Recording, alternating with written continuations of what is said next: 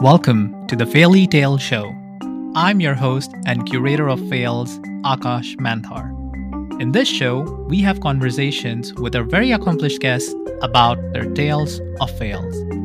Let's jump right in and start learning from the collective failures of humanity, because it's story time. Hello, everyone. Welcome to another episode of the Faily Tale Show. Joining us today to share their tale of fail is Kris Treytl. I've known Kris since I was at EA, and she was the best people experiences partner that I've ever had in my career.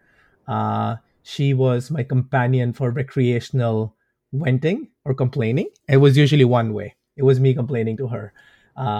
She has, as I said, she has worked at EA. She has also worked at other companies such as Gap and Siebel Systems. So welcome to the show, Kris. I'm so glad to have you here. Oh, it's so wonderful to be here, Akash, and thank you for having me. With that kind of introduction, oh my gosh, I'm never leaving. It's going to be great. Awesome. So we'll just make it into Faily Tale Show with Akash and Kris going forward. That's it. I mean, it'll be awesome. We'll have a whole banter. It'll be great. Oh yeah, for sure. So this show is all about failures and sharing their tales of fails. So what fails do you have for us today? Where do I start? I think I will go with the one that sticks with me the most because it kind of hurt the most. It was more of a personal kind of fail. So this is really interesting. I was working at a company called Siebel Systems, and I don't know if anybody out there remembers Siebel. It was the fastest growing software company of its time.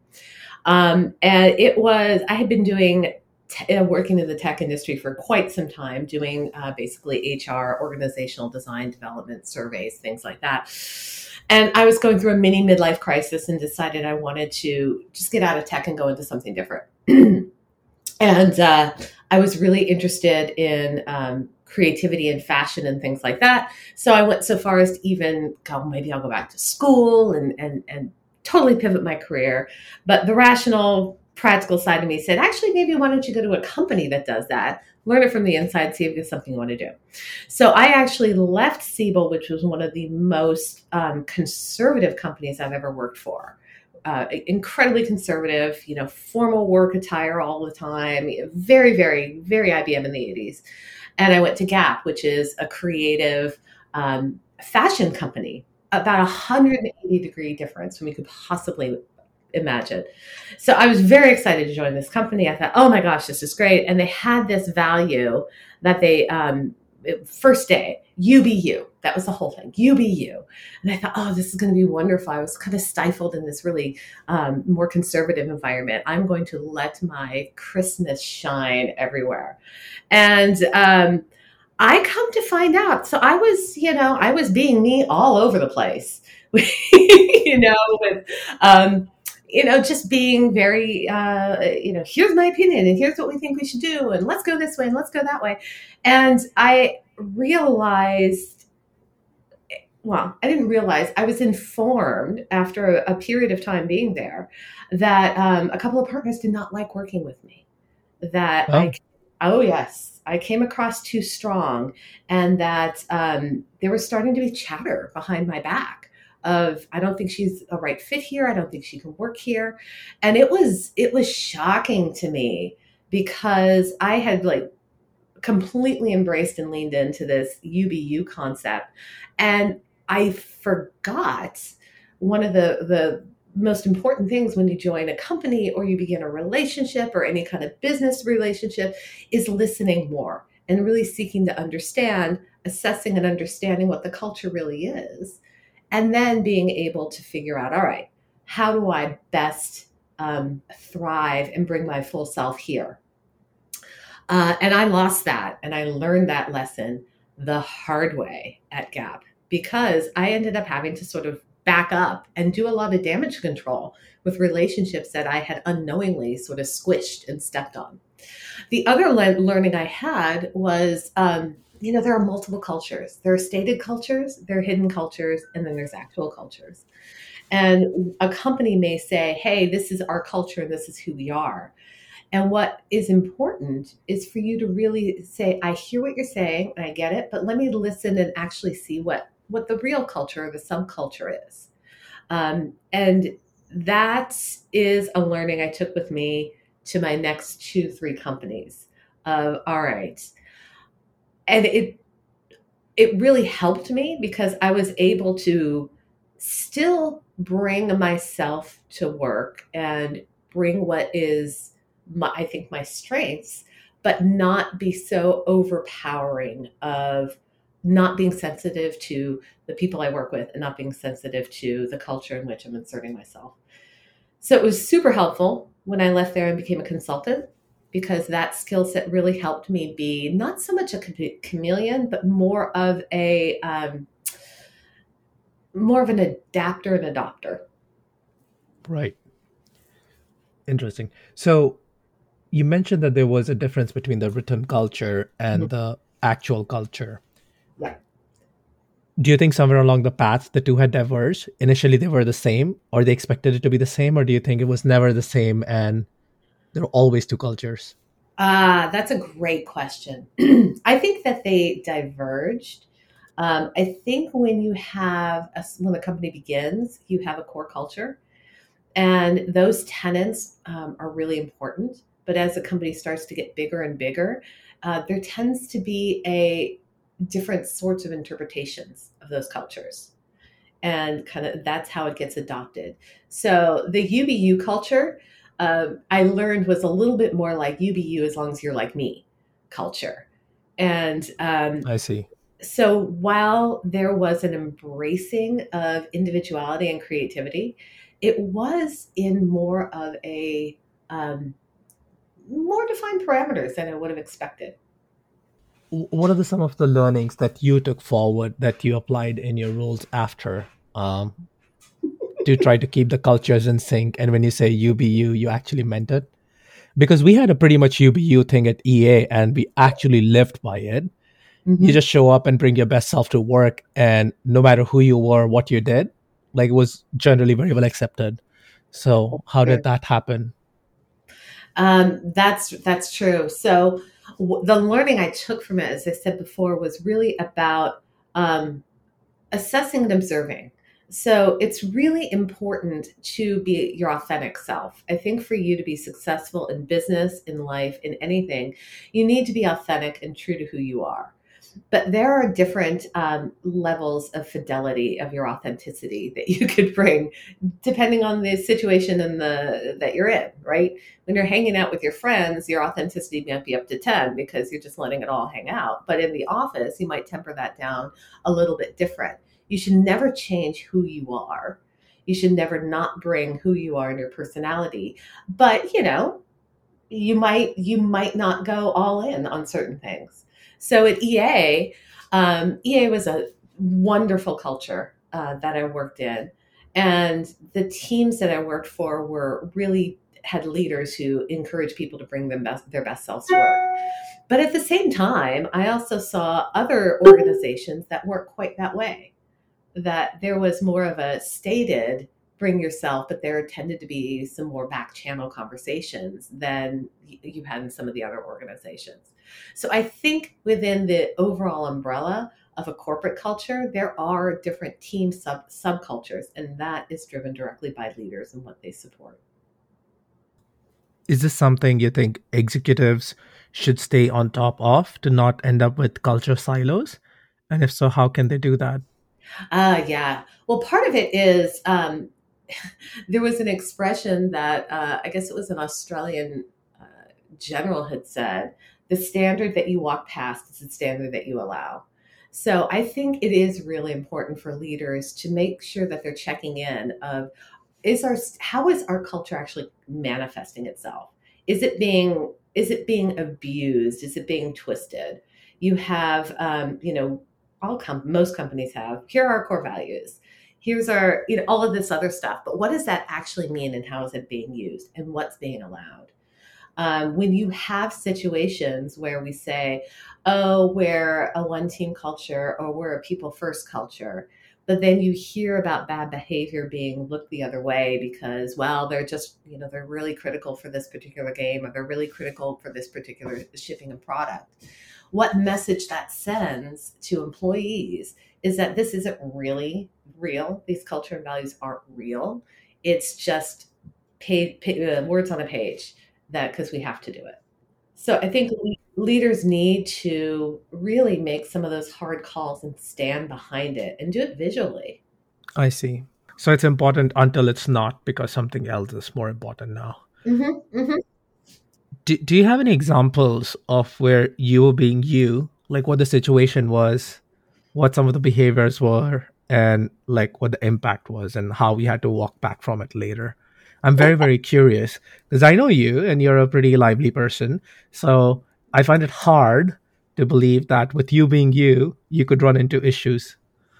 Oh, you say the nicest things, but it's true. It's true. So,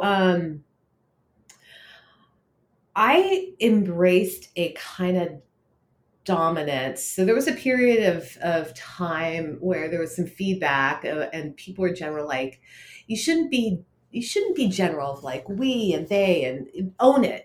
Have a point of view and say, here's what I think.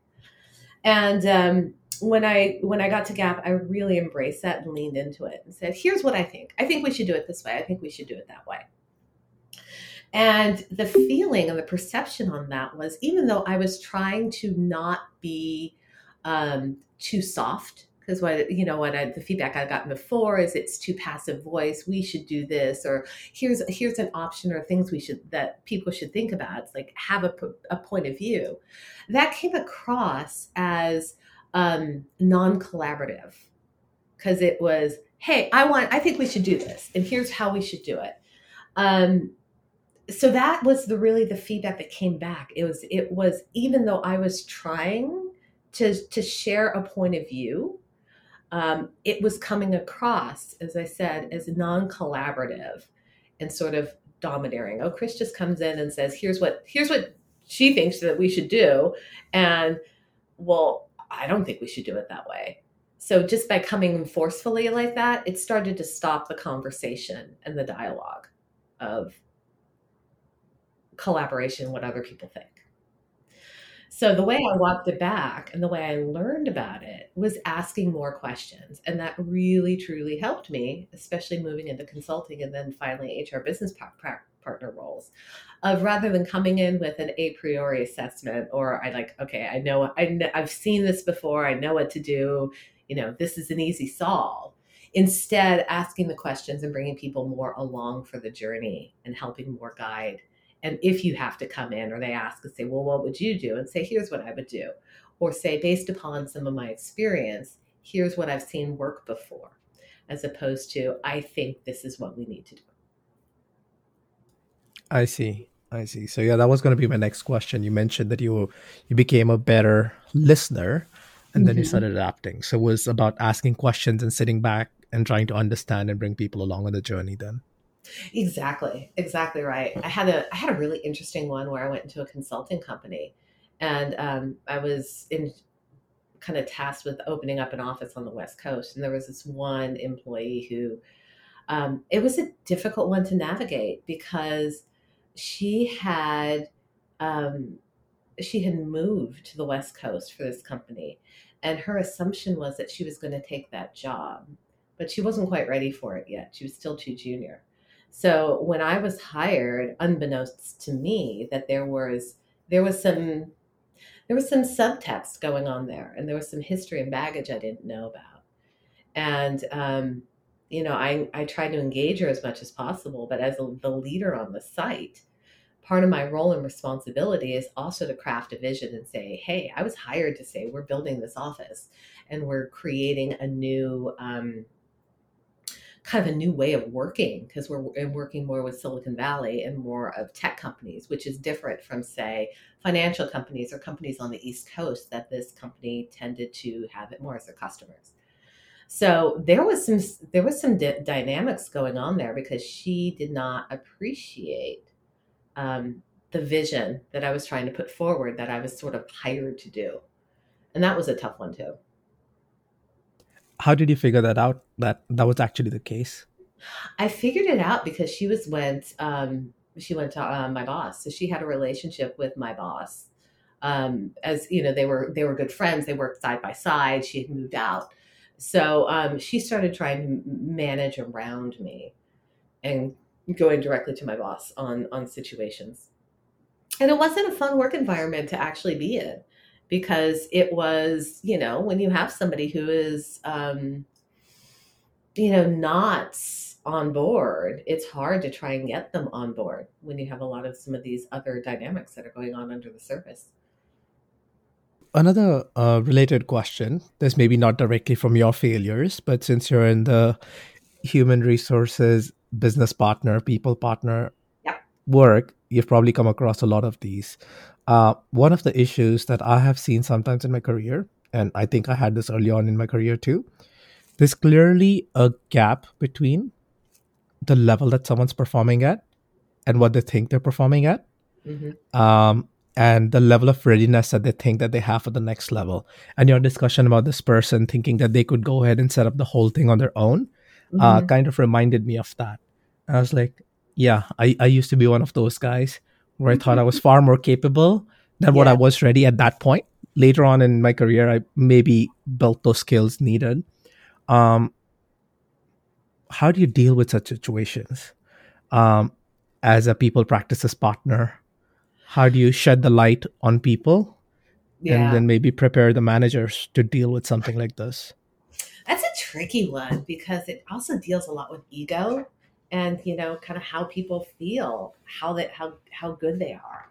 Um, Really, I find the best way to deal with that is sort of with objective data and mentoring and coaching. So, some of the tools in my toolkit that I'll use is if you have, say, a job family architecture, you have a pretty clear definition of the roles. It's a little bit more easy to say, hey, here's what's required, here's where you are. Let's talk about where there's opportunities and when there's gaps. Sometimes you have just people are blind, you have this, there's what you know, there's what you don't know. So getting feedback, 360 feedback can be sometimes helpful for getting people to see objectively. But occasionally you have people who just are so um, convinced of their capabilities and their point of views. Um, Sometimes there's nothing you can do about that. They need Mm. to leave and kind of fail and realize, oh wow, this is actually not, I'm not what I thought I was. And we don't want employees to do that. We want to coach them, we want to listen to them, we want to help them. But sometimes they just have to go out and kind of learn it the hard way. Yeah, I mean, that's always been a tough one for me Hmm. because I want to do the right thing for people. I want to give them opportunities to grow into it. But when comparisons start coming in, but what about that other person? They don't seem to have everything which is needed on this JFM. This Yeah. seems like a checklist. Why isn't it applied to everybody where the conversations become a lot harder? Yes. Um, I usually encourage people to look at their own situation, see where they are, as you're saying, like objectively measure what skill sets you need to get to the next level. Um, and yeah, it was one of those things I realized at some point in my career. I was like, even if you win the rat race, you're still a rat. I don't want to be a rat, right? I love that. I'm going to use that. Yeah, you should totally do it. And I was like, so what can I do? I want to keep increasing my skills Hmm. and I want to get the right kind of experiences, which sets me up for what I want to do. And Yeah. then do that in a manner which helps the company move forward and which helps me move forward. And the funny thing was, the moment I stopped giving weightage to the titles and things just started getting better for me because no Hmm. longer important to me as to what the title was and what things were. Um, but early on in my career, I was very focused on the titles and the level and the promo. And so, yeah, I mean, I failed along the way somewhere over there because it is very frustrating. You sometimes get in denial too about, oh no, I'm definitely better than this. Yeah. And it's really, really hard because it's just natural human nature to compare to others, Hmm. right? how come we both started this time, but this person's getting promoted before me, or this person's getting promoted before me? This isn't fair.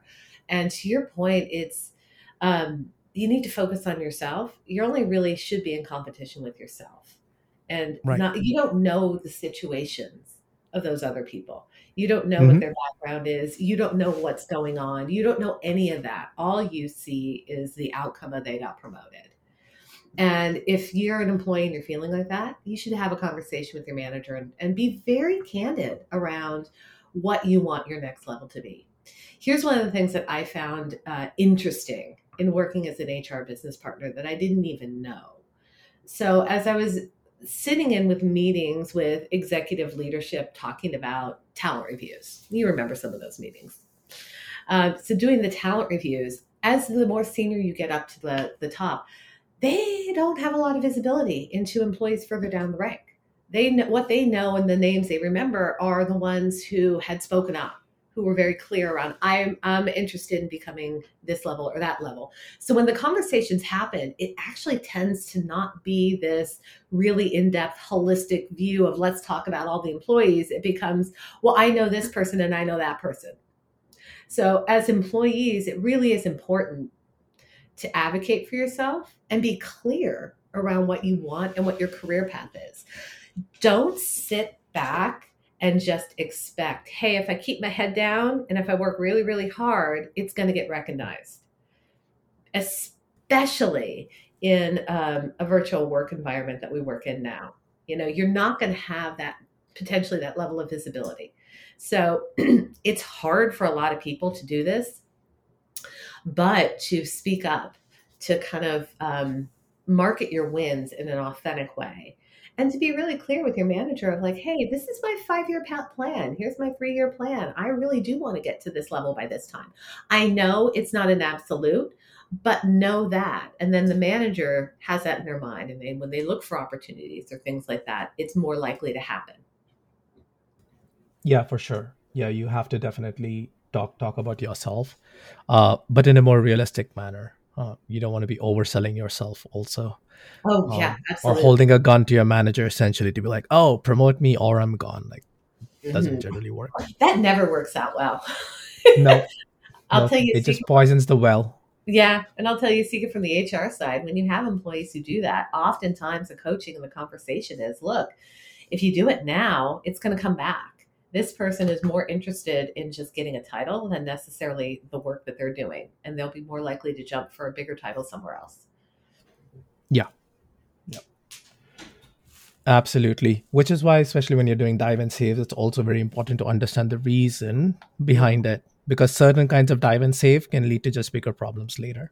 Yeah, absolutely. Cool. Absolutely. Well, that was great. Do you have any other failures for us today? Oh my gosh, how much time do we have? Got Oh, tons days. of failures. No, I need to keep a little small bit of my ego intact because I'm already feeling like a failure right now. But I think the hardest part for everybody, and this is something everybody knows, when you grow much faster with a failure than with a win. But most humans are just, and animals and everybody are pre-wired to avoid things that are painful or uncomfortable. So a lot of times you end up not making some of those chances, taking some of those chances because of the fear of failure. But like everybody says, and it's sort of an old trope, but when you look back at where you had the biggest growth in your life and your careers, it comes out of your failures. So kind of embrace the discomfort, try and minimize the damage. Don't go in thinking I'm going to fail spectacularly, but try and limit the blast radius. But failure is not the end of the world. It hurts and it sucks, but once you get past it, it's done, and you're fine. And provided you don't do something so big or so public that it follows you, don't Yeah. post on Instagram. Is what I'm saying. You're going to be fine, and you're going to grow much, much faster. Yeah, absolutely. There's a lot of people who fear failures and they just want to be correct. Hmm. Like, if you're just being correct, you're being very, very cautious. You're not taking the risks. You're not learning fast enough. So, Very well said. I'm going to use that and I'm going to go create some material out of these things now. Well, that's okay. I'm going to use that. At the end of the day, at the end of the rat race, you're still a rat. Yeah. So let's not be a rat. Don't be a rat. Awesome. Any other final words of wisdom for our listeners? No, you're awesome. And I love working with you. And I can't wait to work with you again sometime in the future. Thank you so much. Me too. Have a great day, Kris. Thank you for being on the show. Always. Bye. Bye.